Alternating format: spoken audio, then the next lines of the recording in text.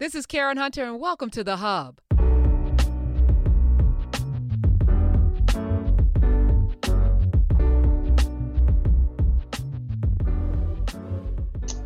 All right, welcome to another Saturday edition of In Class with Dr. Gray Carr. This is somber. I didn't sleep well last night, Dr. Carr. My soul is not at ease. My spirit is not right. And it's like the thing that I predicted in 2016 has now come to fruition.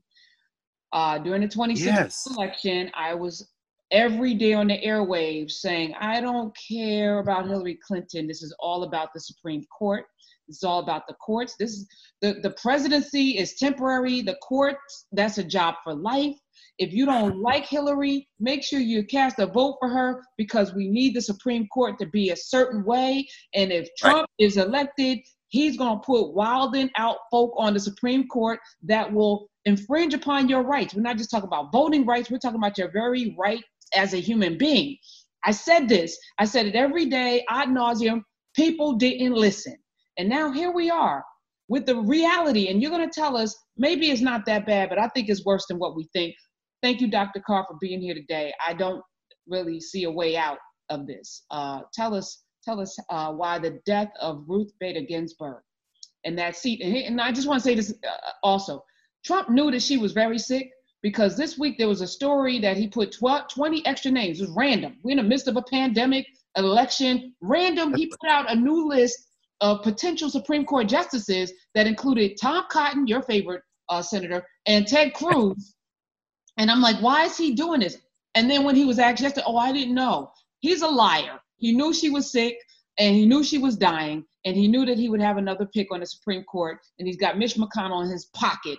All right, I'm done. I don't know what to make of this. Please don't be done. Please. We need if someone who had the ability, who was the president when you said that in 2016? Oh, Barack Obama? Had listened to you, we wouldn't be in this mess. In fact, when he nominated Merrick Garland, if he had nominated a black woman, I suspect Hillary Clinton would be making this pick right now. I'm not putting this on the 44th president of the United States, but I am saying that the former junior senator from Illinois who became president, like a great number of our people in this country, have a fundamental misunderstanding of where we live. I understand why they have a fundamental misunderstanding because they want to live in a place that's not real. They want America to be something other than it is. But when they stole the election, the White Nationalist Party stole the election of 2004. Everybody knows they stole the election of 2000. In fact, Ruth Bader Ginsburg was one of the dissenters in Bush v. Gore, the Supreme Court case where the Supreme Court of the United States of America stopped votes from continuing to be counted in one of the 50 states, intervene in what is, by federal standards, a state concern election to stop the counting in a decision that was so absurd that when you read Bush versus Gore, one of the things they say in the majority opinion is that this case really can't be used for precedent, which is unheard of in the law. Don't cite this case for nothing else, because we know that this logic is so convoluted from the standing issue.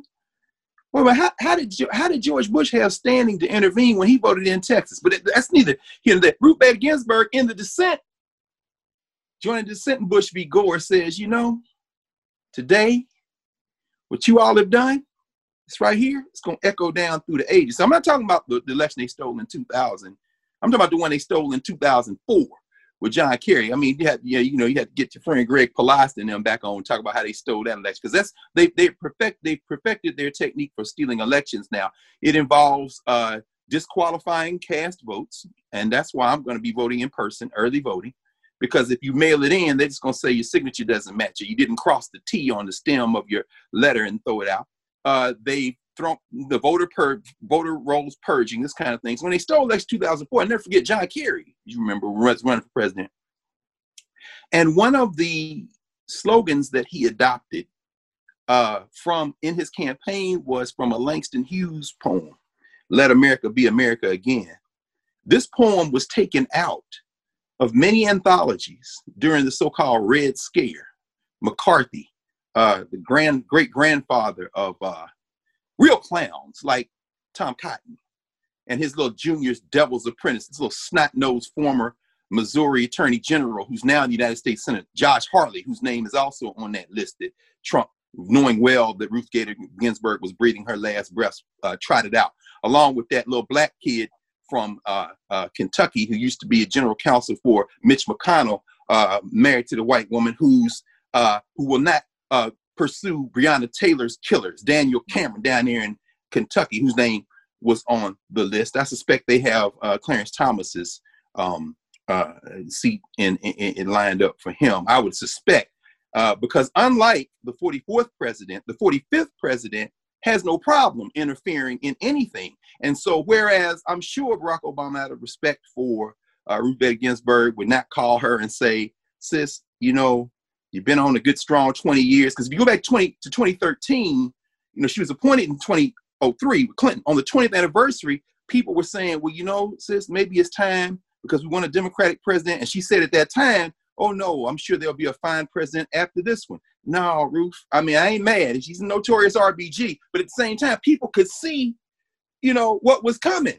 And Obama would have had that pick, but I'm sure he didn't call her and say that. Now, I'm sure Trump, if he steals, when he steals this election, will have no problem calling Clarence and say, Clarence, we got a young Clarence out there in Kentucky we want to put on. It's time for you to go. But John Kerry, in his 2004 campaign, adopted a phrase from a Langston Hughes poem that was taken out of many anthologies when they were leaning on Langston Hughes back in the 50s to denounce Paul Robeson and McCarthy. As I said, that great grandfather of people like Cotton and Cruz and Harley and them were leaning on people, right? And they took that poem out of many anthologies. So when he was going around the country saying, let America be America again, I said, wait a minute, he's pulling up that Langston Hughes poem? So I told my students, I said, let's pull it up.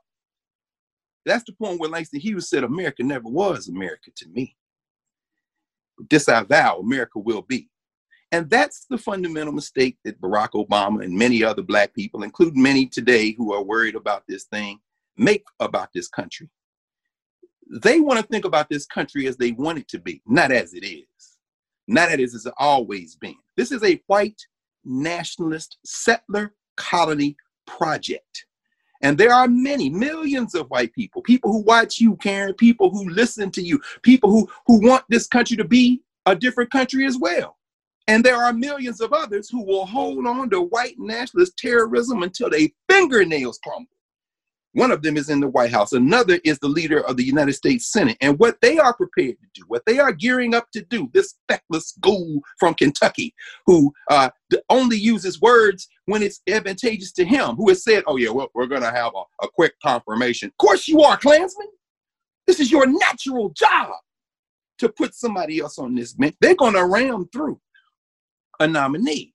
So for those of our friends who are Black nationalists, Pan-Africanists, who say it doesn't matter, for those of our friends who would say they've given a deep analysis of this and they understand the nature of racial capitalism and critical race, and they say, no, the Democrats and Republicans are both just wings of the corporate party. For all of them, perhaps we should take 15, 20 minutes and maybe walk through some things that they may find difficult to answer at this moment. Because one person should never have that much power, Karen. But no, so I guess as we get ready to talk a little bit about what Ruth Bader Ginsburg means, meaning what the courts mean, what this battle is going to, well, I don't know if it's even going to be a battle. I share. It could be. It could be. No, but talk to me. Talk to us. What are you thinking? I'm always optimistic, but I'm less optimistic than I've ever been in my entire life about this nation, about people, about humanity. Right. Every day I'm disappointed and my soul hurts. It really does. That we are so ignorant, that we lack civic knowledge, that we understand community, all of the things that are required of us to be successful as human beings and as a people, we lack. And every day I'm confronted with this lack. and I don't know what to do about it. We do these classes on Saturday, and for 3 hours a day, Monday through Friday, I fight the good fight. But Yes, you do. Dr. Gray Carr, I never thought I would be saying this, but last night I was online and I filled out a visa for another country. I filled out a visa to leave this country, and I've never done that, never thought about doing it. I was the person that I'm going to stay here and fight to the last. No, I'm not fighting for people who sit at home, who are following behind nonsense, who don't have enough wherewithal to even know that there are 50 senators, that there are 100 senators, 2 from each state, that you don't even know what the process is, that you don't even know why Mitch McConnell can do what he's about to do. Come on. And he can't do it. Yes, he absolutely. Why you don't understand why this president with the executive order pen can do just about any damn thing he wants to? That you understand that elections have consequences. I don't know what to do with this. And I'm not going to sit here and watch Rome burn. I have a visa, a passport, and some cash. And I don't have to live high on the hog. I'm going to find where Assata Shakur is. And maybe we can hang out for a bit in her latter days on this earth, and maybe I can learn some things. I don't know. But I'm going to tell you right now on good authority, you ain't going to find Assata. The Cubans have been very clear about that. Now, even though she might want to find you, I'm just saying, if she want to find, but I hear what you're saying, and I agree. I mean, that's one reason why this morning, I mean, we had, y'all watching this, we had a whole nother thing playing. Yes, we did. We were talking, man, and then this thing went down late last night. You say, okay, we got to talk about this. And so, this is what you do, educate folk. And so it's important for us to pause this morning and think about that. And when you say that you went online and got a visa, this morning I got up and I said, boy, and it's kind of cool. It's getting cool outside. So I put on my hoodie and I looked over and I saw my Marcus Garvey hoodie. This is the Black Star. This is a stock certificate in the Black Star line. All my Garveyite, I got a few Garveyite friends who are like, it doesn't matter. I'm not going to vote. I said, do you understand 1925 that was a federal case before a federal judge? That Marcus Garvey, they put him up on trumped up charge of mail fraud. And Garvey didn't say it didn't matter who the judge was. Garvey was in court. Then they appealed, and the Court of Appeals said, no, the district court was right, because the only thing they convicted him on was an empty envelope that the guy that they forced to testify, the black dude, said it was a stock certificate in this, it was an advertisement in this envelope trying to get money from me. And so that's what they used to convict him of using the mails to defraud. And the court said, you don't have to have the actual certificate as long as the envelope came from them and has an address that's mailed to. A judge made that determination and could have determined it the other way. Now I'm sure the response will be, well, that just shows you that the courts are dirty. Okay.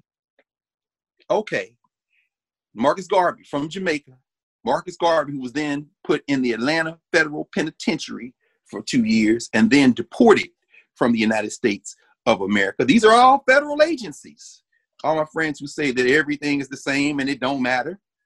Marcus Garvey, who never again set foot in the United States of America, got as close to Canada to give talks, ended up passing away in England, 1940. Marcus Garvey, who never set foot on the continent of Africa. Meaning we don't have to, when people say, oh, Garvey wanted to go back to Africa. No, what Garvey wanted was for Black people, wherever we are, to understand that we are connected. We are connected by culture. We are connected by blood. We are connected by historical experiences. And we are not the same, but we are connected. So the whole idea is that because we are connected, we should make some political moves with that in mind. Now, why is that important? And what's that got to do with Ruth Bader Ginsburg? What does it have to do with the thing that we were going to talk about, which I guess we'll mention over the course of the next few minutes, which is this, response to this 1619 project, this 1776 project. In my mind, those dates are the same because they both speak to an attempt to have our people, Black people, turn inward. And in the line from Langston Hughes, who through pressure kind of backed up from defending his friends Paul Robeson and them.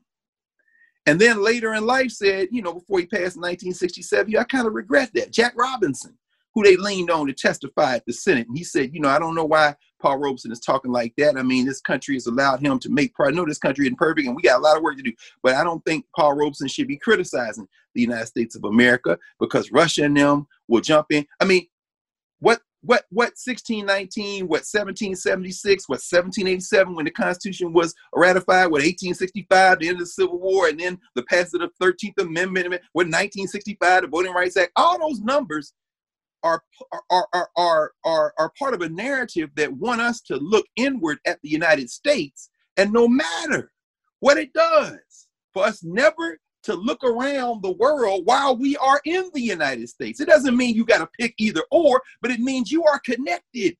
We are part of a chain. We are connected. And every time a person of African descent in one of two categories, either someone who begins to get the imagination of a handful of black folk, then a handful more, then a little bit more than the people who are open enemies want them to have, like a Marcus Garvey, talking to these poor black people in the South. The largest number of chapters of the Universal Negro Improvement Association in the United States were in the South. Most of those chapters were in the South. You got black folks who are facing Jim Crow. Garvey comes along and says, you know, we Africa with the Africans. They say, you know what? Shit, I'll go to Africa. Like, you know what? I ain't got to go to Africa, but I'm going to buy this land. Garvey said, yeah, buy your land. Let's connect. And then I'm going to get some ships, and whatever you grow here, we're just going to ship it back and forth since they want us to be in business. When you get a little bit big like that, then they come at you and they start attacking you. And then they go find other Negroes who they want to look inward and say, you should be against him. I think he's being a tool. He's a tool of foreign influence. And so you see, and sadly, people like W.E.B. Du Bois, people like A. Philip Randolph, who was an open socialist, part of this Garvey must go campaign. Well, what are you doing? Don't look, you might not like everything he says. You might not like the fact he's from Jamaica. You might not like the fact that he be parading through Harlem with them hats with feathers on them and a bunch of people dressed up in nurse uniforms, the Black Cross nurses and all these brothers who are Pullman porters on the weekend. They got their sword in the Black Legion. You might not like none of that. But why must you side with your open enemy, J. Edgar Hoover and them, against this guy? Because you know what's going to happen. Once they get him, they coming for you. And that's exactly what they did. J. Edgar Hoover called A. Philip Randolph the most dangerous Negro in America because he was an open socialist. And he tried to say, oh, he's with the Russians. So when Trump started talking about sedition and all that, hell, John Adams was talking about that with the Alien Sedition Act. Then you come forward to the Palmer raids in the first quarter of the 20th century. They're going to get you too, because the central thread that binds a Garvey to a Du Bois, binds a Garvey and a Du Bois to A. Philip Randolph is that you ain't going to die on the hill called America. Because you understand that this country that you live in is one country in the world, and you're a citizen of the world. And so that first category is those people nobody really knew about who began to get a little bit of the Black imagination to say, I may not ever leave Louisiana. Queen Mother Audley Moore. These people now writing about reparations. Y'all know about Queen Audley Moore. They're making money now writing books on these Black revolutionaries, but none of these Negroes writing books will bust a grape in a fruit salad. But they want to write about it so they can talk about revolution instead of being revolution. Queen Mother Moore from New Iberia, Louisiana, who fought for reparations her whole life, who was engaged with the Communist Party in the 1930s and 40s. At the same time, Rosa Parks and them, Rosa and Raymond Parks in Alabama, engaged with the Scottsboro defense trial because there's an Alabama Communist Party that's Black. My buddy Robin Kelly writes about that in his first book. It was a dissertation, Hammer and Hoe. As they're doing that, they never go to Africa, but they understand they're connected to a world movement. And that first category is what the government turns around and says, y'all leave them alone. Now, we're going to try this Ruth Bader Ginsburg in a minute, what's going on. The second category of people that the government turns on for doing the same thing is Black people who have some prominence and some notoriety. Paul Robeson's cool as long as he's playing football for Rutgers. Paul Robeson's cool as long as he's an actor and a singer. He and his wife, as Londa, going around doing. Paul Robeson gets in trouble when he says, I am a citizen of the world. S.E. Robeson gets in trouble when she says, I'm a citizen of the world. And they start traveling around and they say civil rights in America is very important, but civil rights, we should really be calling them human rights. Every human being has a right to not have to go to a dangerous workplace. So when the Robesons show up in England and the Welsh miners embrace them, and he comes out and he goes into films and he's making these films set in Great Britain, where he comes out and he's working in the mines and he starts singing, Lord God of Abraham. And all these white Welsh miners like, who is that singing? That's Paul Robeson. He's with us. He's a miner. And that the United States government is like, hold on, man. Hold up. You're an American. Paul Robeson said, don't you know I am an American. And they call him before that same House Un-American Activity Committee. And then when they ask him, are you a member of the Communist Party? He said, do you want to also see how I vote?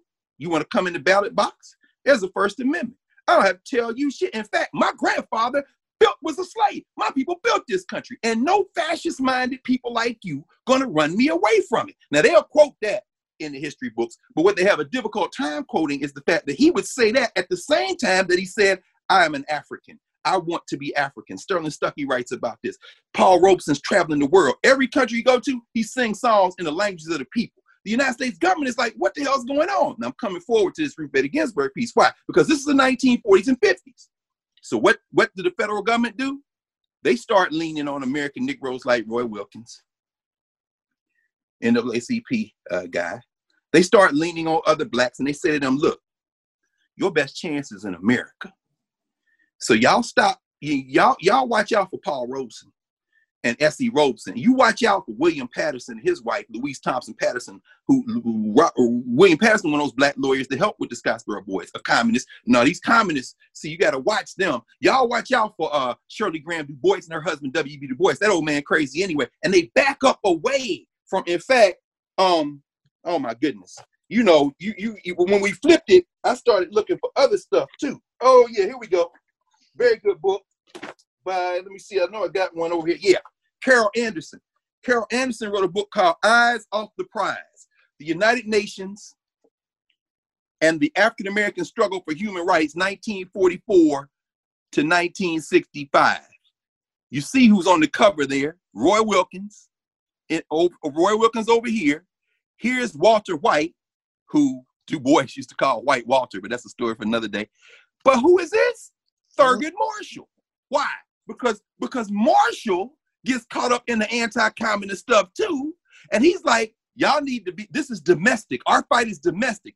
Even though his Jegna, even though his mentor, Charles Hamilton Houston, as far as I'm concerned, the greatest legal mind America has produced, period. Charles Hamilton Houston was friends with William Patterson, the lawyer. Charles Hamilton Houston understands it's a global thing. His protege, his student, Thurgood Marshall, gets shook by these American nationalists. And he said, I'm fighting for black rights, and I'm fighting here. Even though Thurgood Marshall helps during the period of decolonization, Kenya and other places write their constitutions. So he's helping Africa, but he said, I'm an American Negro. That's one of the reasons later on, remember when Muhammad Ali's case came before the Supreme Court, Marshall recuses himself. He's talking all kind of shit against Elijah Muhammad and all them. So yeah, these Muslims. So anyway, in the 50s, this government makes a deal. You black leaders, that second category, not Marcus Garvey and them people you didn't know until they started getting popular support, but you black leaders with some prominence, when one of y'all stand up and start talking crazy like y'all citizens of the world, we're going to punish you. So they took the Robeson's passports, took Du Bois and them passport, took the Patterson's passports. And then these NAACP Negroes said, well, see, that's what y'all do, because y'all part of them communists. You know, we don't like them squashing rights, but at the same time, you need to understand our fight is in America. And that sets the framework and the flavor for what ends up being the biggest case that Thurgood Marshall won in his career, which is Brown versus Board of Education. A lot of scholars, Carol Anderson being one, many others, Gerald Horne being another, say, you know, one of the reasons that we made progress in terms of the courts in the 1950s and 60s and legislation of the 60s is because this government, particularly the federal government, understood that if you didn't ease up on black people in this country, we're going to start looking other places and making common cause. And you'll have a problem because there's United Nations now. And all these new African nations you want to steal from anew, all their resources and stuff, they're going to start talking to the Russians and the Chinese who are telling them in a propaganda war, You don't need to mess with the United States. Look how they doing them black people over there. And some of them black people is looking at you like, yeah, we family. Martin Luther King, Prescott King in 1957, the same year they passed the Civil Rights Act of 1957 under Truman, the first piece of federal civil rights legislation since Reconstruction. That same year, Kwame Nkrumah invites the Kings to come to Ghana for his inauguration, and they go. Richard Nixon goes for the United States government, gets over there, and it's like, what the hell are y'all doing here? Richard King and them is like, yeah, our brother invited us. Nixon gets back to the United States, hey man, they talking to the Africans. Do you understand? I mean, King, shortly there, the King's communists. I mean, this whole project of America, I don't care if it's a 1619 project, a 1776 project, relies on us cutting ourselves off from other people, other places, regardless of race, but especially black people, and focusing exclusively, putting all our eggs in the American basket. Now, what does that have to do with Ruth Bader Ginsburg, whose family came here from Russia? Soviet Jews, Russian Jews. Her daddy came here, he was 13 years old in New York. Ain't nobody questioning whether the notorious RBG was an American. Why? Because in America, America means white. You can't never be no American, Karen. Neither can I, till the demographics change. And what Mitch McConnell is doing, who got another 8 judges through last week instead of passing the CARES Act, $3 billion, holding up that $25 billion for the post office, got 8 more judges through. They had about a little over 260 now. Lindsey Graham said they got another 30 teed up before the end of this month.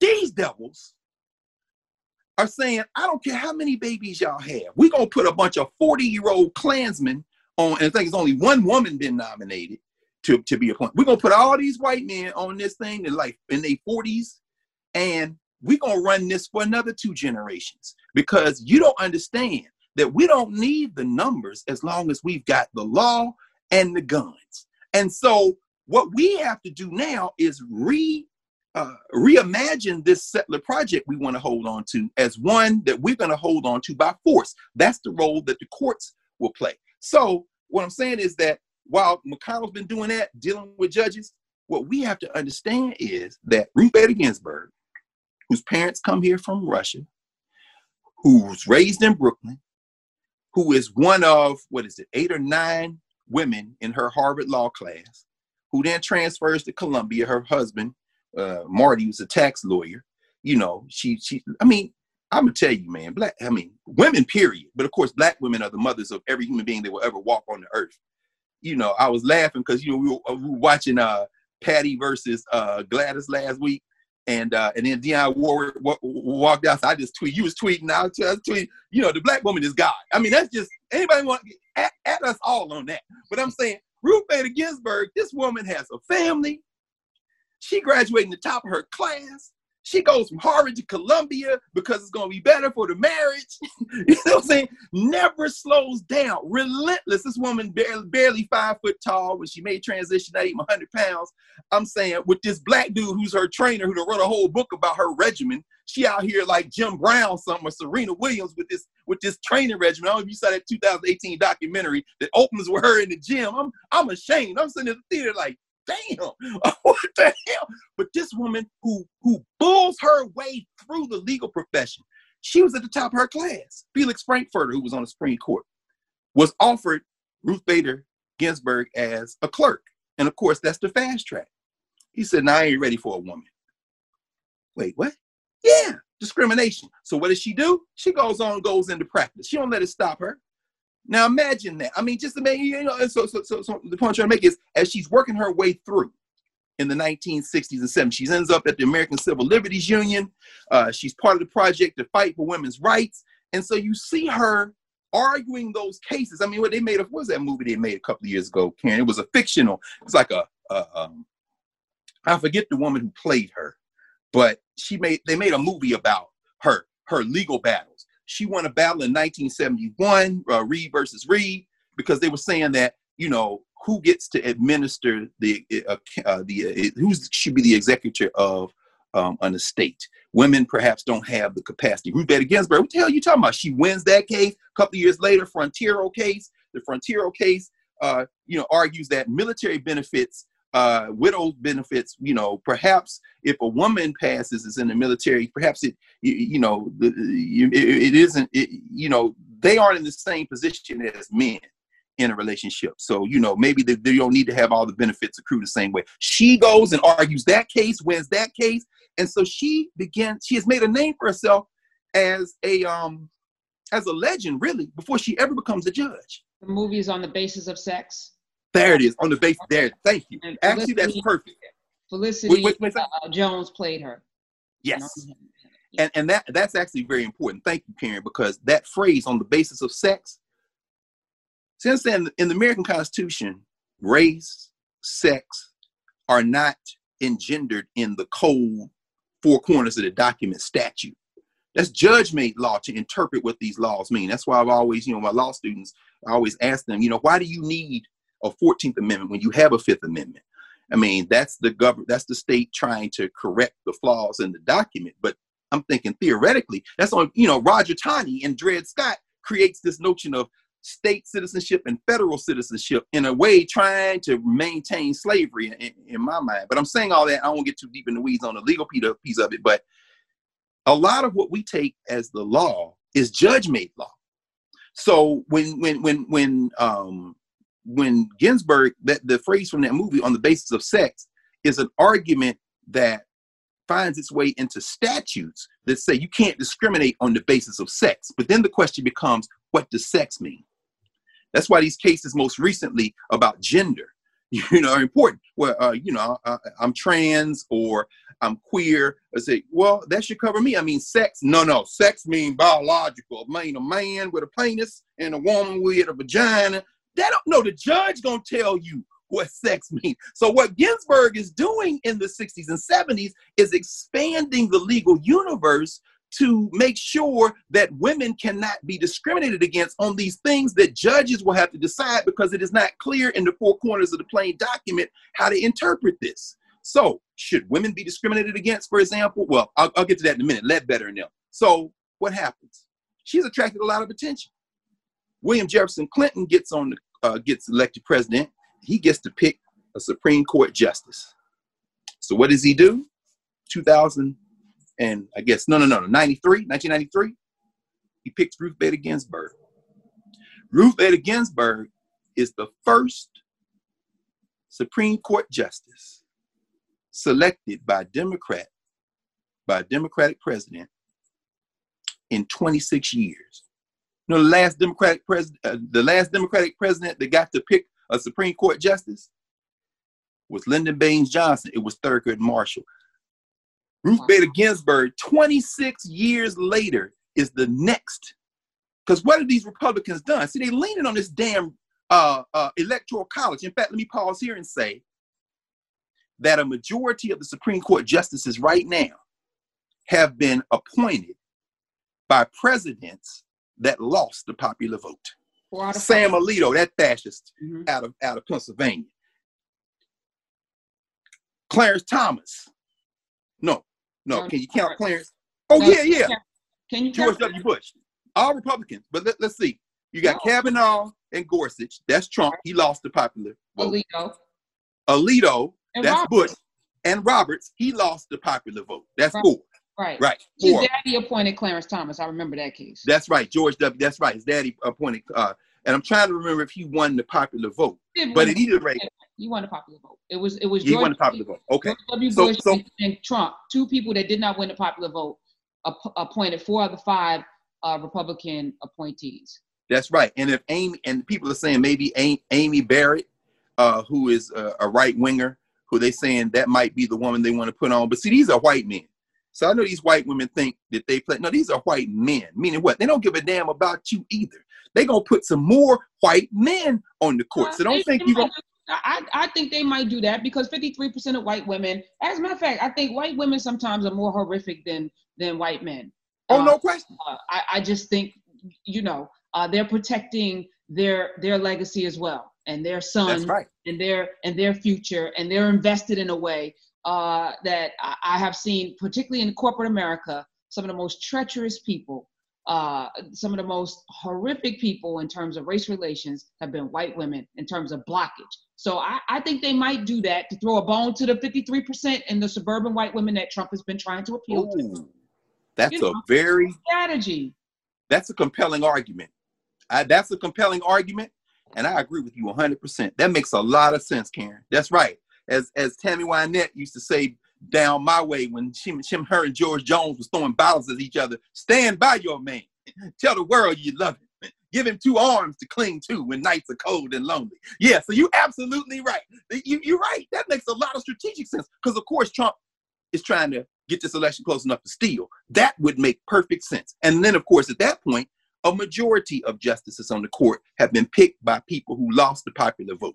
Because, again, this fascism depends in many ways on the Electoral College. So when Clinton appoints her to the Supreme Court, you know, the interesting thing about it is she had been on the D.C. Court of Appeals for about 12, 13 years. I think Carter appointed her in 1980, which is interesting because she was on the D.C. Appeals Court. This is a great book. Because, again, we ain't talked about no black justices except Thurgood Marshall because he was the only one. Then Clarence Thomas, as you say. But there were a lot that could have been.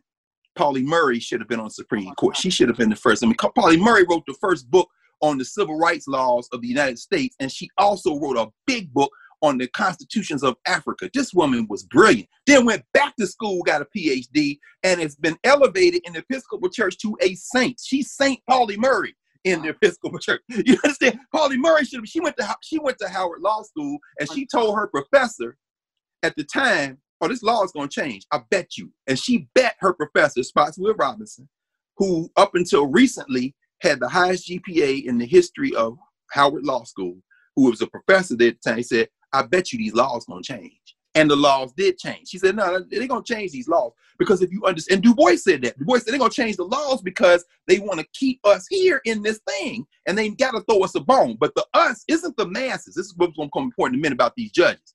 It isn't us.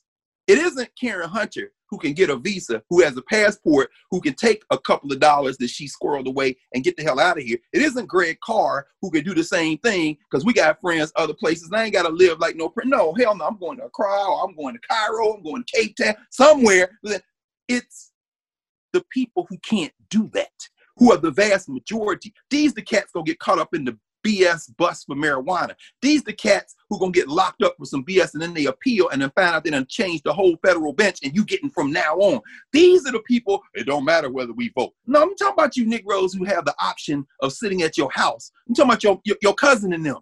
They gonna take the L. Stop lying to these people that it don't matter who it is, but we'll get to that. She arguing, Pauli Murray, who should have been on the bench, she arguing with Spotswood Robinson. When Ruth Bader Ginsburg gets put on the Supreme Court by Clinton, he elevates her from the D.C. Court of Appeals, which is often called the kind of AAA farm team for the Supreme Court. So many people have come from that court here in D.C.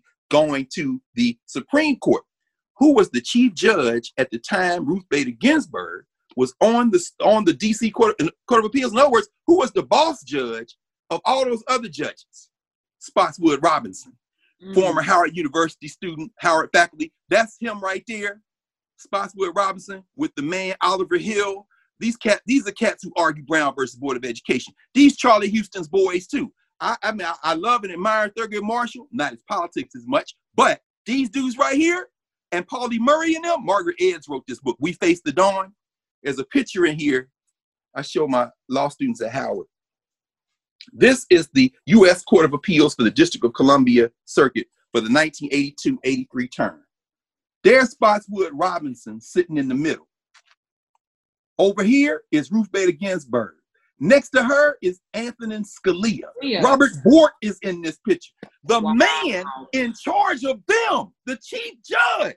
Spotswood Robinson should have been on the Supreme Court, but we live in a racist ass country. You know what I'm saying? This dude was brilliant. You understand? I mean, no disrespect to Thurgood Marshall, but let's be very clear. Spotswood Robinson, Pauli Murray, in my mind, the two great scholar, student, intellectuals coming out of Howard Law School. But anyway, that haven't been said. Was Thurgood more like a Jackie Robinson? Absolutely.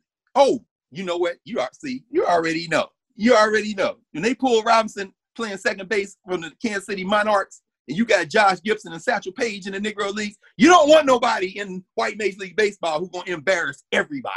You know what I'm saying? So get the cat who was just about right. And Marshall was brilliant. Marshall was charismatic, all that. But you don't want nobody, you don't want Paulie Murray up there because she going to embarrass all of y'all. She going to be up there, and when she gets on the bench, they're going to mention her name with Cardozo. They're going to mention her name with Brandeis. They're going to mention her name with Oliver Wendell Holmes. And then when you put somebody like Ruth Bader Ginsburg on there, the path has already been clear, but it was a black woman. So they couldn't do it. So they put her on the bench. And what happens since then? And then I think we owe it to ourselves to get to the meat of why this is important. Ruth Bader Ginsburg spends her time on the Supreme Court, often in dissent. In fact, prior to, this recent spate of extremist judges, probably people know her for the VMI case. That was 1996, United States versus Virginia Military Institute. That's because it was an all-male public institution in Virginia, the Virginia Military Institute. And they didn't let women in. Ginsburg writes the opinion in U.S. versus Virginia that says you have to let women in. In other words, we're going to create, on the basis of sex, has to be elevated to a protected class. Now, those folks who are lawyers or law students who study the law know that protected class means if this group is mentioned in the law, or if the judges determine that this group is being targeted by a law, even if it doesn't say it explicitly in the law, that means that the courts must now look at that law and using what they call a standard of strict scrutiny. We have to now look very closely at that law. And we are going to say that this law is unconstitutional if because we're looking at it strictly, two things have to occur. Number one, we have to see if there is a compelling state interest. So when you say segregation, for example, okay, is there a compelling state interest for you to keep these races apart? Because race is a protected class. Well, yeah, we think that it's better for Black people. Is that a compelling state interest? The judge is going to determine that. The second prong of the prong is, have you tailored, if we say that it's okay, have you tailored the law narrowly enough so that you can accomplish that? And that's the only way you can accomplish it, but no more. Let me give you a good example where you could use race for the law that would satisfy that test. Let's say, come in and say, the state of Ohio asks what race you are when they're collecting some medical information. Is that a compelling state interest? Well, we know Black people have higher tendency of high blood pressure and stress, and we have more kidney transplants, whatever you want to say. Okay. Yeah, that's a compelling state interest. Now let's look at the law. Is it narrowly are you asking about these things and only these things? Well, not quite. Okay, you need to go back and tailor that a little bit more narrowly. That's the field probably where we're most familiar with that is in admissions, affirmative action. That's where Ginsburg and them been battling these last 10 years or so before Scalia dropped dead. And then, so this whole idea that race can be used in admissions, race, protected class. Let's look at this real close, strict scrutiny. What's the compelling state interest? Well, up until the Bakke case in 1976, the compelling state interest was to reverse previous discrimination or address previous discrimination. But in order for it to survive the judges, as the judges changed on the court, Lewis Powell, who is followed by Sandra Day O'Connor, who's still alive, the first woman on the court, Lewis Powell says, well, I think the compelling state interest of affirmative action is diversity.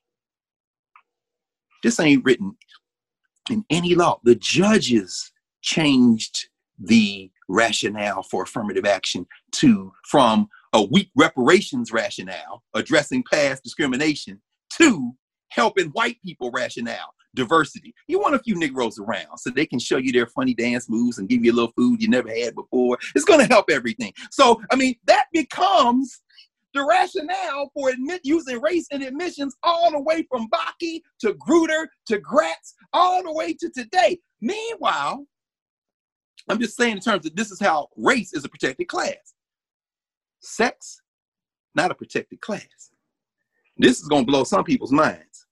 There's a case on a business case, Lochner era case, where it's called the Caroline Products case. This case is on something else. This case basically argues that if a state has an interest in advancing business or business relationships, it has wide latitude to enact laws that will regulate that. And then there's a footnote, the fourth footnote in the opinion, Supreme Court opinion. What says 1932 or 33? I have to go back and check. Caroline Products, Carolene, Caroline Products case. There's a footnote in there. Number 4. Why do I know the number? Because every law student that's been in law school more than 2 months knows about famous footnote 4. Because in that case, it's almost called dicta in the law, meaning this ain't even what the case is about, but in the footnote, I'm going to mention something else. But once it's in there, it's part of the opinion. Famous footnote 4 says, now, there are certain categories that if they are mentioned, we think we need to look a little closer at the law. One of them is race. That's how race becomes a protected class, a footnote in a case on something else.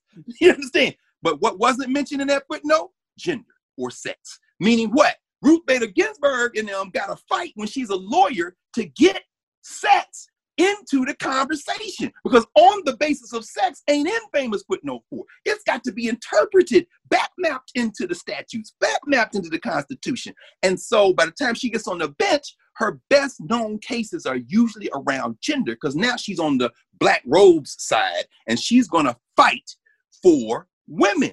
Y'all understand that? Because, and in fact, I won't even talk about, well, I'll mention a couple of the cases that are very important because her dissents have been very important.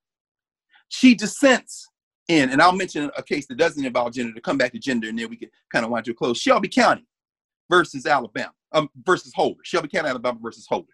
That, of course, is the Voting Rights Act case, 2013, where Uncle Clarence Thomas, his friend Johnny John Roberts, and Alito and all of them decided to kick the teeth out of the Voting Rights Act, not by overturning the whole Voting Rights Act, because that would just be too gangster. By the way, they can do that now. They're going to get this seat. All you Negroes saying it don't matter? Good, because you ain't going to be able to vote anyway. So the point is that, you know what I'm saying? Since it don't matter, you don't care. But the point is, because see what they're going to say now is the states can manage elections any kind of way they want. Right now, with Ginsburg gone right now, they got a 5-3 majority. With Ginsburg's seat, they got a 6-3 majority. So what you're going to find is Sonia Sotomayor going to be like Justice Harlan back in Plessy versus Ferguson. I'm writing the brilliant dissent so that your grandchildren can come up and make that the law if you're still alive. Because by then, after deregulating everything, global warming going to blow your ass out the water anyway. See, people, oh, it don't matter. It don't matter. You're right. Go and breathe that smoke. Do you understand that they're getting ready to overturn every federal regulation ever been written, and the court's going to let them do it? Anyway, the point is this. So when you look at what Ginsburg is doing, she's on that side interpreting the law. So when she dissents, like in voting rights, Shelby County versus Holder, Roberts and them is like, we made a lot of progress in this country since the Voting Rights Act was passed. It looks pretty good. So we don't really need the pre-clearance section. That's section 4. People thought they were going to go for section 5. No. In other words, states that have a history of discriminating, districts that have a history of discriminating had to send any changes they want to make in election law to the federal government to check, to the Attorney General. Now, with Tody Barr, that wouldn't be an issue. Let it all go. But why even go through that step? We're going to make sure that we can Attorney General proof this. We're going to Department of Justice Civil Rights Division proof this. We're going to attack this section of the Voting Rights Act. So Alabama comes up, usually with education, oftentimes it's Texas or Louisiana. Alabama, we'll take the voting rights stuff. Because after all, John Lewis and all them crazy ass young black kids was down here. We're going to get y'all into court. We also don't like immigration. That's the Immigration and Nationalization Act of 1965. That's what Stephen Miller's worried about. It don't matter who the judge is. Okay, your cousins and them came here from somewhere else? Yeah, but they're citizens. They were born here. Birthright citizenship is something that the judges will decide. Okay, all right, since it don't matter. Puerto Ricans, Dominicans, y'all talking about we Pan-Africans. You ain't no damn Pan-Africans. You didn't even stand for your cousin and them living in the Bronx who now got to go before a federal judge. And they say, well, we didn't undermine birthright citizenship. I know you were technically born here, but you're only one generation here. So we're thinking you have a diminished set of rights in this country. I mean, let's be clear. So anyway, so in Shelby County, Alabama, they say, yeah, we discriminated in the past, but look at all these black people who are registered to vote now. And it's not the same as it used to be. So Roberts, in his infinite wisdom, who is an evil genius, John Roberts is brilliant. He's using the First Amendment, freedom of association, for a lot of this BS. We'll come to the July, what happened this past July with Ginsburg in a minute.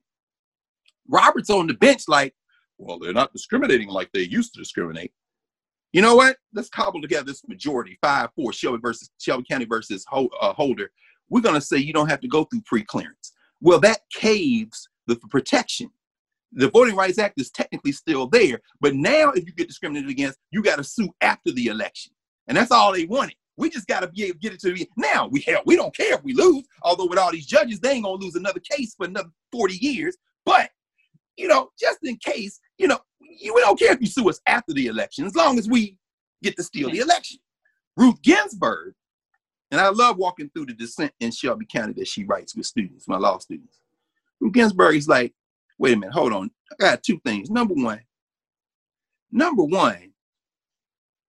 do you understand that saying that you don't need that anymore because people are registered to vote is like saying because you are underneath your umbrella in a rainstorm and dry, you don't need the umbrella no more?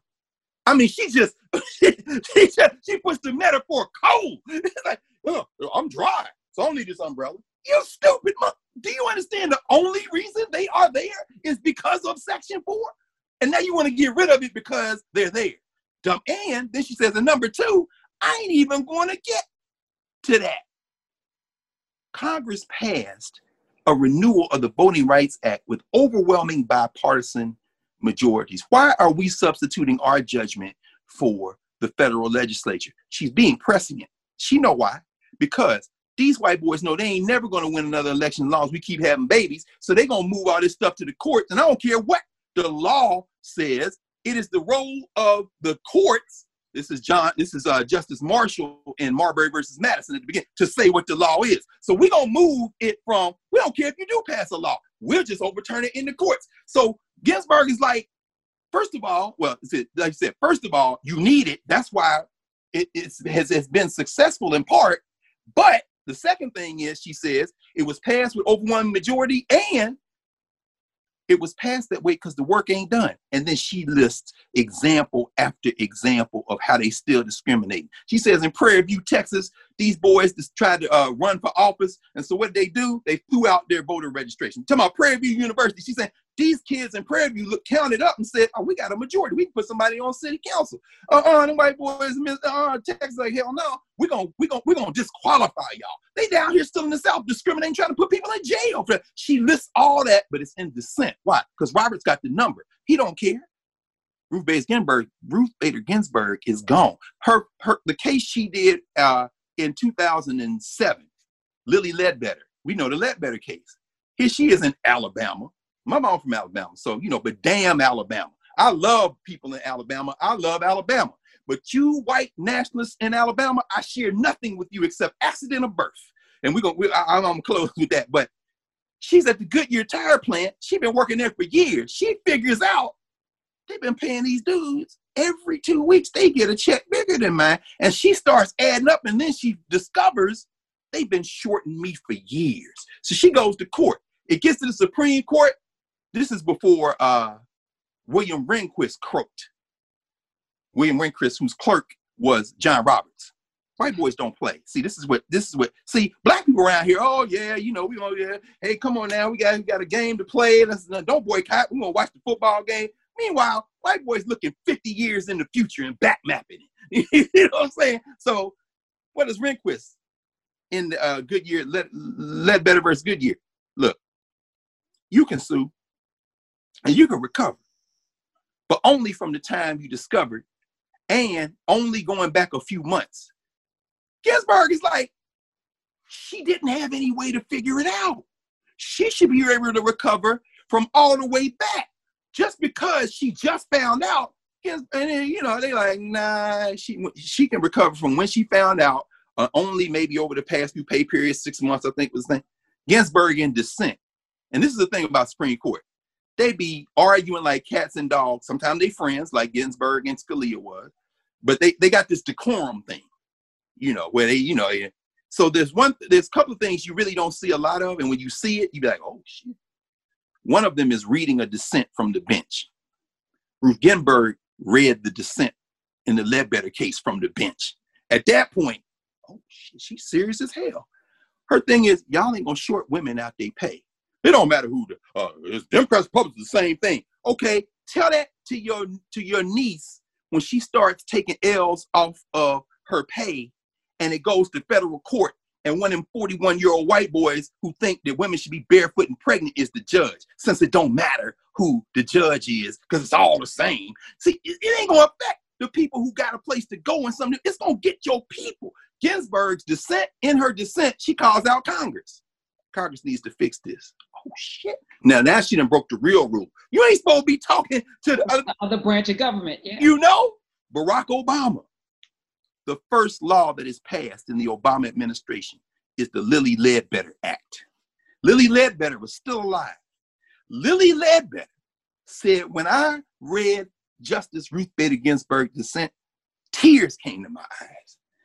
Obama signed the legislation with the Democratic House, Democratic Senate. It was the first bill he passed. And if you never forget, when his first State of the Union, he came in, you know, the Supreme Court justice be sitting there. He came around the corner before he went up on the dais, and Ruth Bader Ginsburg went up around his neck and hugged him. You did what I told you to do. In other words, it don't matter who the president is. Look, y'all go to hell. Do you understand? If you are a woman who ever got knocked off because of some pay issue, that what you're saying is you don't give a damn about them. You gotta understand. So finally, July. This just happened, right? 2 cases. They had a case, Little Sisters of the Poor case back this past July.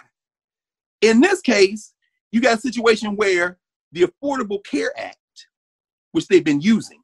I didn't mention the Hobby Lobby case. We know the Hobby Lobby case. This is where them white, these Klansmen, because, you know, the Klan is a good white Christian nationalist organization. I ain't saying they Klan, but I am saying they behaving like the Klan. Why? Because you're using the Bible as a justification for trying to take people back to medieval Europe. Women barefoot and pregnant, you ain't gonna have no contraception. So Hobby Lobby is like, we should be able to say that we don't want to cover contraception for people. And so the Supreme Court says, yeah, Ginsburg dissents in the Hobby Lobby case. And she says, do you understand that for a woman to have to pay for her own contraception, particularly she making minimum wage, she said, do you know that in some places an IUD costs as much as a month's pay for some of these women who have minimum wage? In other words, she said, and it was all men. You understand? These white men, Alito, Roberts, Negro men, Thomas. Well, y'all don't know nothing about it. Ginsburg fighting like hell in dissent. So July, Little Sisters of the Poor say, you know, we think that we should have the religious exemption as well for contraception. The court says yes. Ginsburg's like, no, hell no. And then the last case was the health resources case. And this is a case in California. You had 2 teachers. One lady, they want, I think in one case it was a substitute teacher, and the other lady had breast cancer. She's dead. She passed away before the court decided. Because in the first case, the school let her go.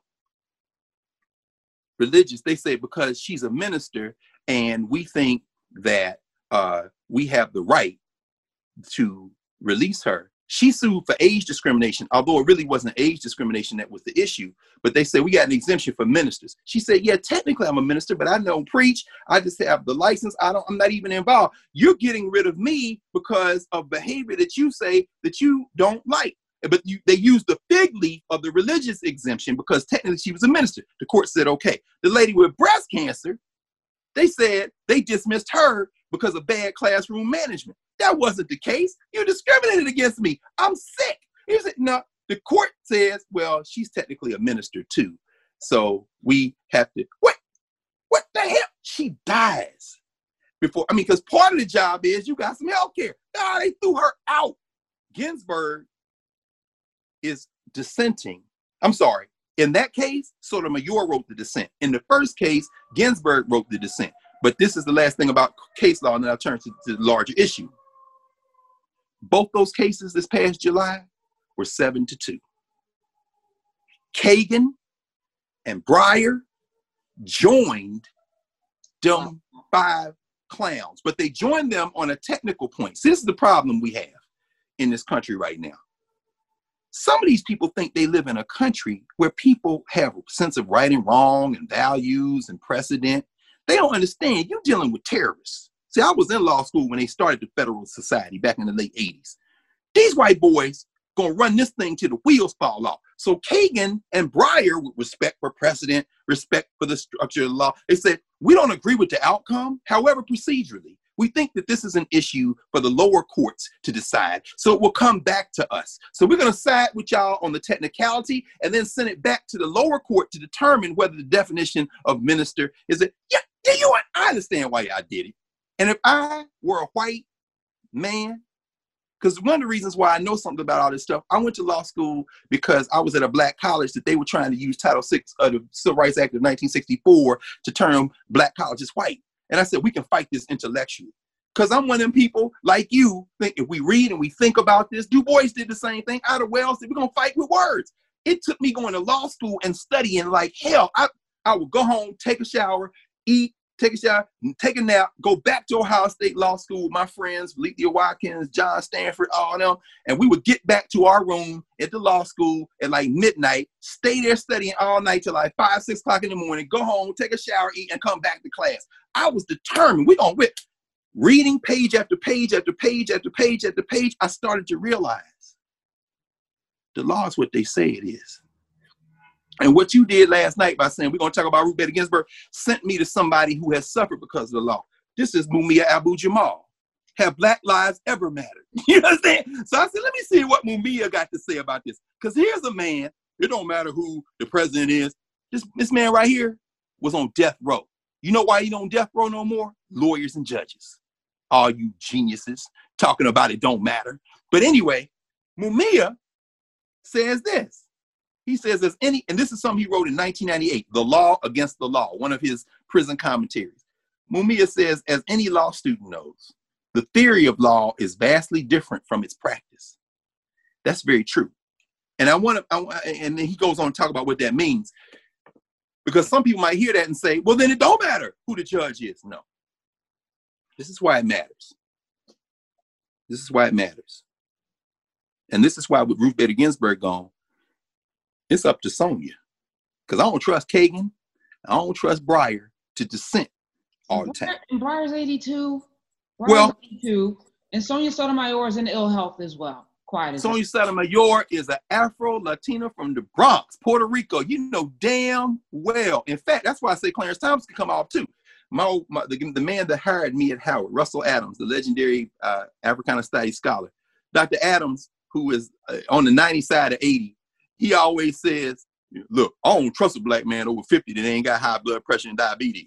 So anyway, that goes for black women too. You know what I'm saying? Wait a minute, you're a black woman over 50 and you ain't got no comorbid condition? Of course, Sonia Sotomayor. Of course, Clarence Thomas. Yes, mortality is real. And then, as we know, Ruth Bader Ginsburg fell and broke her rib. That's when they found them 2 polyps in her because she had broke 3 ribs. I'm saying, so you never know. And then you turn around and Scalia drops dead in one of them hunting lodges and white supremacists got hid out all over the country for target practice. So you never know who it is. Yeah. So, but it's going to be left up to Sotomayor for the foreseeable future to write the dissent because these numbers ain't going to change. So anyway, Mumia, this is what I want to kind of, Mumia says that the law as it's practiced is different than theory.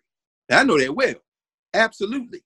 I think everybody does when you facing a judge. The law is what they say. Just like people say, well, police can't do that. The police, they stopped you. You know what the law is? Whatever he says it is, which is why we always tell young people, your number one job is to survive this encounter. So don't be out there arguing. I know you want to. I know you didn't watch videos and you done seen all the stuff and you think you can. Look, it's midnight and ain't nobody out here and ain't no cell phones. Your job is to survive. We'll fight the rest of it tomorrow. Please understand. So, but what that means is the courts, the judges can either enhance the ability of these people to go rogue, or create, through interpreting the law, a kind of environment where they think twice. It doesn't mean that they're going to stop something that happens to you at the moment. But imagine everybody, what Gil Scott Heron say many years ago, every channel that I stop on got a different kind of cop on. A baby can tell you you have the right to remain silent. Do you understand? But that right is not in the Constitution. That right was interpreted in Miranda. In other words, so before a cop makes a choice on doing certain things, she or he got to think about the thing they were trained to. They may still do it, but what happens when the judge says, no, you don't have a right to remain silent? Wait, what? Oh, shit, the leash is off? Watch this. We're going to ride up in here. People have to understand the judge is not going to save you unless, of course, you're talking about mandatory minimums being overturned and all kind of other stuff. But the judge interpretation can create an environment that makes it more difficult for the thing that's about to go down on you to happen. And it may not mean anything to all our folks who got plenty of room to spare. It's going to mean to somebody who's making minimum wage. It's going to mean for somebody who is dealing with these other issues, these living and dying issues. So let me say this, because I don't even, let me see what time it is. I got to see what time. I got to look at it. Yeah, you got 10 minutes. Oh, no, it's okay. We got I won't be much longer. I got you. Okay, I know you do. I know you do. Here's the thing. Citizenship. We talk about citizenship a lot in this country. And this is what makes me sad, really sad, when I think about the brilliant people. And I know this is for a future in class, and we had this conversation about curriculum and where should we start history and all this kind of thing. Why should somebody have more or less rights because they're a citizen? Citizenship is the foundation for legal humanity in the United States. It has been used as a carrot and it has been used as a stick. In Brown, they're trying to give Negroes a carrot to keep them from looking at their cousins all over the world. The carrot is, we're going to change these laws. But the laws they changed greatly benefited, it's what Carol Anderson and them write about, more benefited the white elite. It didn't necessarily benefit everybody the same way. And so when we start talking about citizenship, that's the first issue we have. And by the way, as I said, they're going to attack birthright citizenship. Martha Jones, who people are talking about now for voting rights, who's standing on the shoulders of women like Sharon Harley, who really wrote probably the definitive work on Black women and the vote. The late Sharon Harley, Morgan State University. A lot of these HBCU scholars, particularly these women, now people are saying, oh, I'm the first and this is the best. It ain't the best, you not the first. So, Betty Collier Thomas, my old professor from Temple University. These sisters right here, these are the G's from back in the day. Sharon Harley at the University of Maryland. These are the Black women who did all that work on Black women and voting in the 50s, 60s, 70s, 80s, going back to Helen Edmonds and all that. But at any rate, they're going to attack birthright citizenship. Martha Jones did a great book on birthright citizenship. I thought about it because she just did this book on Black women and the vote. So I thought about the women who wrote before her. But her book on birthright citizenship is laying out what it is, how it operates. And now Stephen Miller, they're obsessed with birthright citizenship because they're trying to get it. Ruth Ginsburg, her father and mother came from Russia. You understand? But nobody, going back to where we began, nobody ever challenged her white citizenship because whiteness. But if your mother and father came from one of these countries that Donald Trump has referred as asshole countries, but you were born here, Miller and them looking, and Jeff Sessions, but Miller worked for Jeff Sessions. They looking like, how can we knock this out? We got to get past this right here. We got to get this birthright citizenship. Because again, it's judge-made interpretations that will shade this. And understand, if they get birthright citizenship, the United States will join many other countries where it doesn't matter if you were born here. If your parents were born somewhere else, then we'll go to court and fight about it. So at any rate, citizenship is legal humanity. So once that's been established, I say, well, I'm here. I'm an American. I was born here. Okay. What does that come with? What does citizenship come with? And then you got to ask yourself a question. You have a right to a trial? I do. Do you have a right for the jury to reflect the color and the culture of the people in your neighborhood? Yeah. No, you don't. as early as the 1880s, the Supreme Court says that you have the right to be judged by a jury of your peers, and that means people who constitute the people who live around wherever you're being tried. But jury selection for years, if a black person did figure out how to get in the jury pool, by the way, it don't matter who, I ain't voting, register to vote, fool. Where do you think they get the jury selection pool from? Now your cousin on trial, and it's 50 people they picking from, and it's 4 black people because you didn't register to vote, and your name not even in a row. And when you did register, and they did, you ignored the son. Please do jury duty. Do you understand? That's the people sitting in the box who are saying, I don't know nothing about these black people right here. Send our ass to jail. I mean, this is where, don't make it easy. Should at least fight a little bit. God. So anyway, jury selection, the Batson versus Kentucky case, this is a case that comes before the Supreme Court where they're asking, when prosecutors come up, there's 2 types of ways you get that they can get you off a jury. One's called a peremptory strike. The other is during the voir dire process, and then they got challenged for cause. So they can look at a jury box and say, I want numbers 8, 28, 34, 72 off. Just said, okay. 8, 28, 32, 74, they all black. Oh, wait, you used your peremptory strikes to get rid of these black people. Yeah. Batson versus Kentucky case, so you can't do it. Hold on. Now the defense, I got a Batson challenge. Why? Even though you don't have to give a reason, is it just coincidence that you got rid of all the black people in the jury pool? And so at that point, the Batson challenge is supposed to trigger a process by which you got to discern whether there's some other intent. It's kind of toothless because, you know, you can kind of make any kind of excuse. But then the challenge for cause, you say, you know what? I ain't going to use my peremptories. I got you. Because there was in fact, you probably remember this Pennsylvania DA or prosecutor that had a tape on how to get rid of people in the jury pool. You remember? You know? So they bring you in and say, Ms. Hunter, yes. Are you Christian? Yes. Do you believe that murder is wrong? Yes. Okay. What church do you go to? Well, I go to Bethel AME Church. You know, and I was like number 53 stricken front. Wait, what did I do? Well, it's been shown that, you know, people who have strong Christian views that go to black churches, well, sometimes they can't really vote for the death penalty. And so it's the devil. Yeah. That's all right. He's back. Yeah.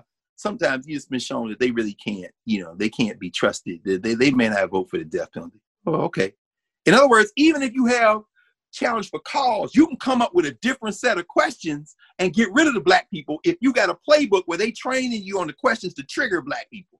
And so jury selection it may not be as important to you or me, but it's important to other people.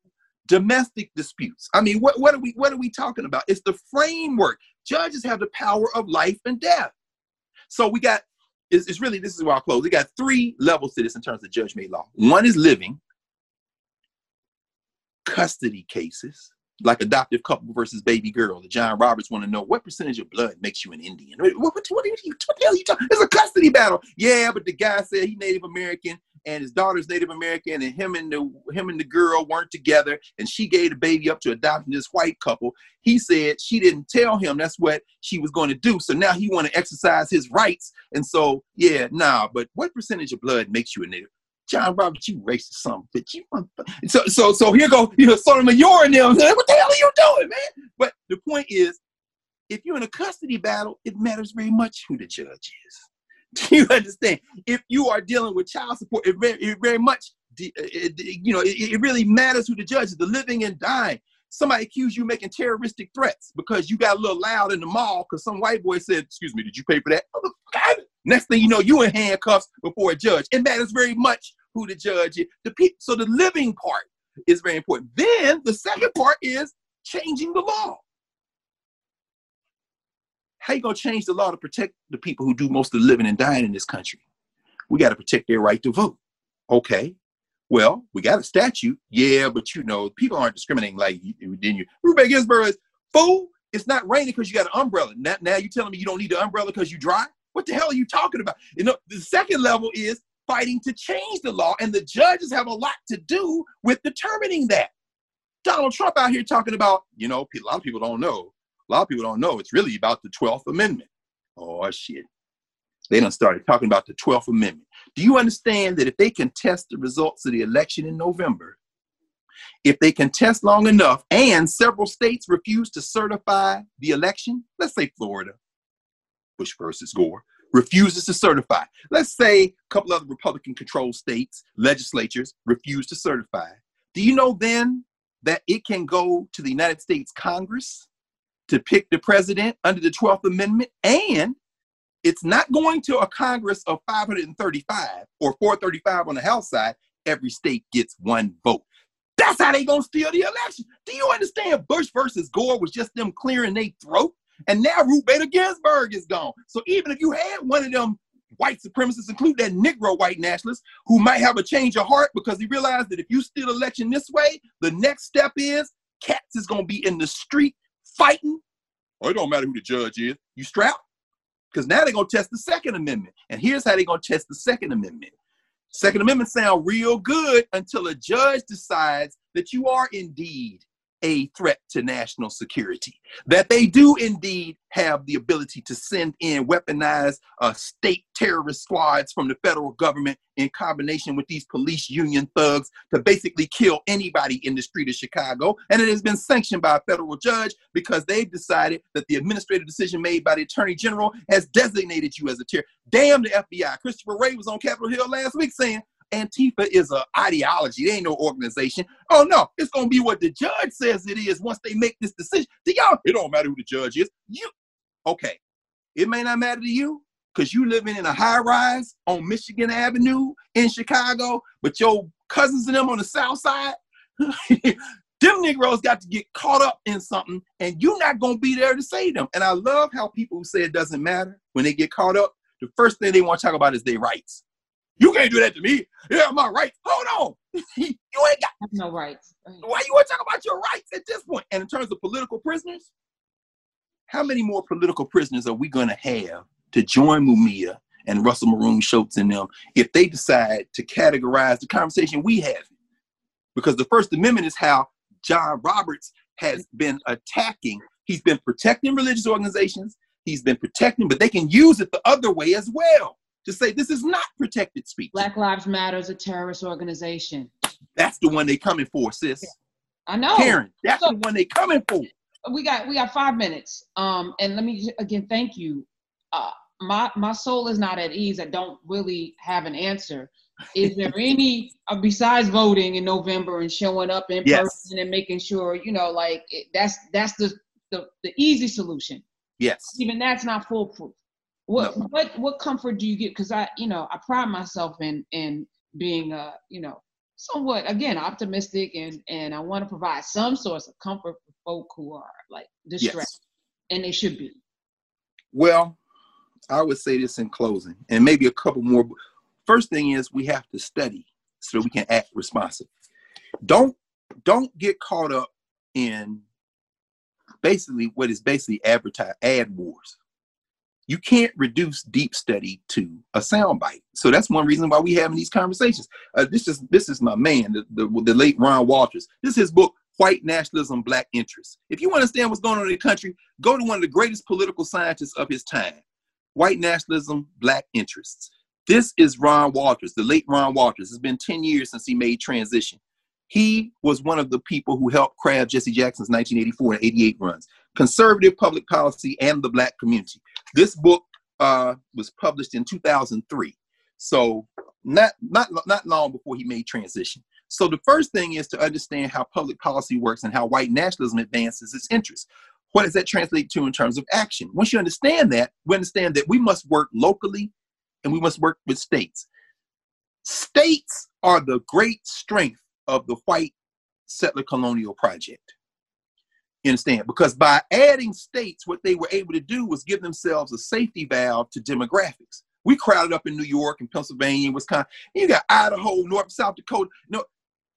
So with the Electoral College, you can always manage this until we all move out to places like that. So what do? At the state level and local level, get involved, organize, get petitions to get referenda on the ballots. Constitutional amendments, know who everybody is on your ballot. And overturning the Electoral College isn't as hard as people might think it is, but you got to educate yourself on how these structures work. And so I can't do anything. Do you live somewhere? Yes, then you can do something. Because we got to say city councils.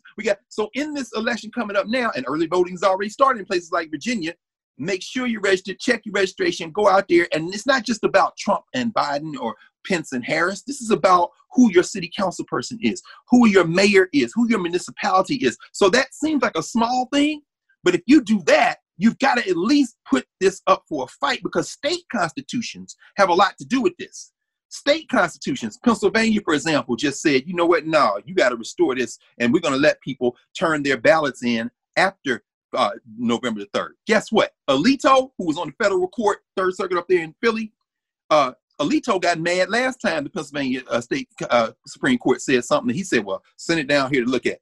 And people say, okay, go ahead and look at it, because you know this is the state Supreme Court and there's no federal issue. So stay your Klansman ass out of it. So this is the state Supreme. I mean, California Constitution is very different than the Alabama state. I mean, so wherever you live, know what's in your Constitution, and at least I know my rights. I had a right to remain. No. Get the state constitution. Look at the city charter, and then from there you organize. That's why some of these young people, I love these young people, Jackson, Mississippi, Raleigh, North Carolina, they are learning the laws at the local level and then beginning to run for office. All these black women. So I know we got that's one thing. On the international side, make some friends. In other words, and what does that mean? What does that translate into? Another book I'll mention by Ron Walters. I love this brother. Ron Walters was just before he made transition, the last class he spoke to at Howard. He was sick by that point, was my class. Every semester I would have them read this book, Pan-Africanism and the African Diaspora. This was a brother out of Wichita, Kansas. He and the woman who eventually becomes married to, Pat Walters, still alive, good sister, they helped lead some of the sit-in protests that predate the Nashville student movement in the 60s. He wanted to be a lawyer. Then he goes to Fisk University, runs into these scholars, says, I'm gonna be a historian. He ends up a political scientist. But he was one of the most brilliant and the most hardworking and just beautiful brothers ever to know. He traveled the world. And so what he's saying is, while we're dealing domestically with white nationalism, understand you're part of a black world. So those of you with a little job somewhere and you saving a little money, make some friends and maybe buy you a little piece of land in Ghana or Jamaica. Get your established, maybe even residency if you can, or a business relationship, because you might need somewhere to go to and come back from. Just because you go somewhere don't mean you can't come back.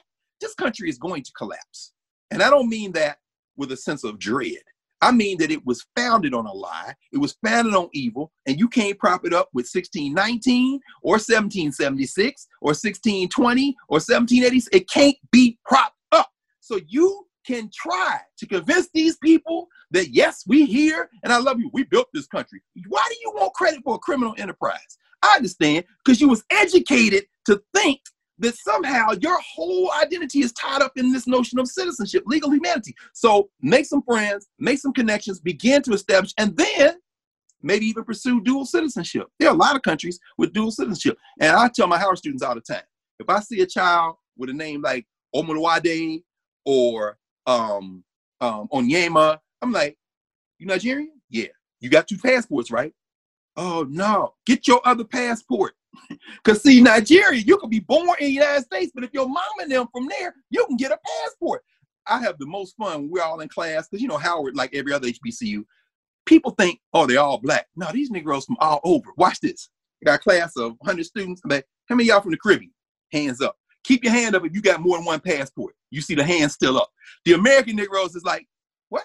Oh, yeah, Jamaica. I got a Jamaican passport. They don't even say nothing. You know what I'm saying? Look into dual citizenship. Because, see, what that also establishes is you got some people who can help you. So you ain't got to just go to the American courts. You can go to the consulate. You know what I'm saying? You can go to the and network and organize support. If you can't get another passport, if you ain't got no money to buy no land somewhere, get on the internet while it's still going, because I'm going to tell you right now, First Amendment, I'm telling these judges, do you understand the FCC can shut all this shit? Oh, all right. You know what I'm saying? You know, last network. You know what I'm saying? Network. Okay. Network with your people, particularly young people. They're already Facebook friends. Begin to understand the world you live in, because Ruth Bader Ginsburg is an ancestor. This country, these white nationalists have decided they're going to ride it till the wheels fall off. But here's the beautiful thing about countries. They come and go. They come and go. And guess what? As Stokely Carmichael said, we have to prepare so that our people will survive America. It ain't going to be here much longer in the form that it's in. We'll survive because I keep saying last, but this is the last thing I'll say, because it really just, like you, I was like, damn, like everybody, really. My man Marari Garima, Holly and Shrikiana Garima's son, his film debuted on Netflix last night. Shrikiana and Hailey's son Marari's done this whole thing on gentrification. It's called Residue. Ava DuVernay, looking for the next generation of filmmakers, said, I got you, young boy. I'm gonna put you on, I'm gonna pick you up on my thing. And they supposed to have a watch party last night. The news dropped, they canceled the watch party. I'm saying, don't cancel the watch party. Let's keep going. No, okay, all right, fine. Because part of me is, yes, because I was born in Nashville. I went to law school. I remember when Clarence Thomas was appointed and we was all like, damn. And I remember Ginsburg. I read those cases. I teach those cases. So I understand the power and language of the law. For a moment, I was caught up in that. The last poet said, there's a brother out there getting sucked in by all that shit on the wall. I was one of them Negroes. I'm reading Cardozo like, oh my God, that Paulsgrave case is brilliant. I'm like, yes, it's there, but I caught myself because I'm Black in the world. This country is too small for us. It always was. You can't contain us. We overflow your boundaries. Do you understand? But the only way we get really depressed is when we narrow our focus to this little red, white, and blue flag and try to come up with another number scheme that's going to make them love us. They not going to love you. Embrace the world. That's how I'm going to end with that. We overflow this boundary. We overflow. We always have. I love you. I love you too. Great Car. Go do your thing. We're going to talk yes, I got to roll next week. All right.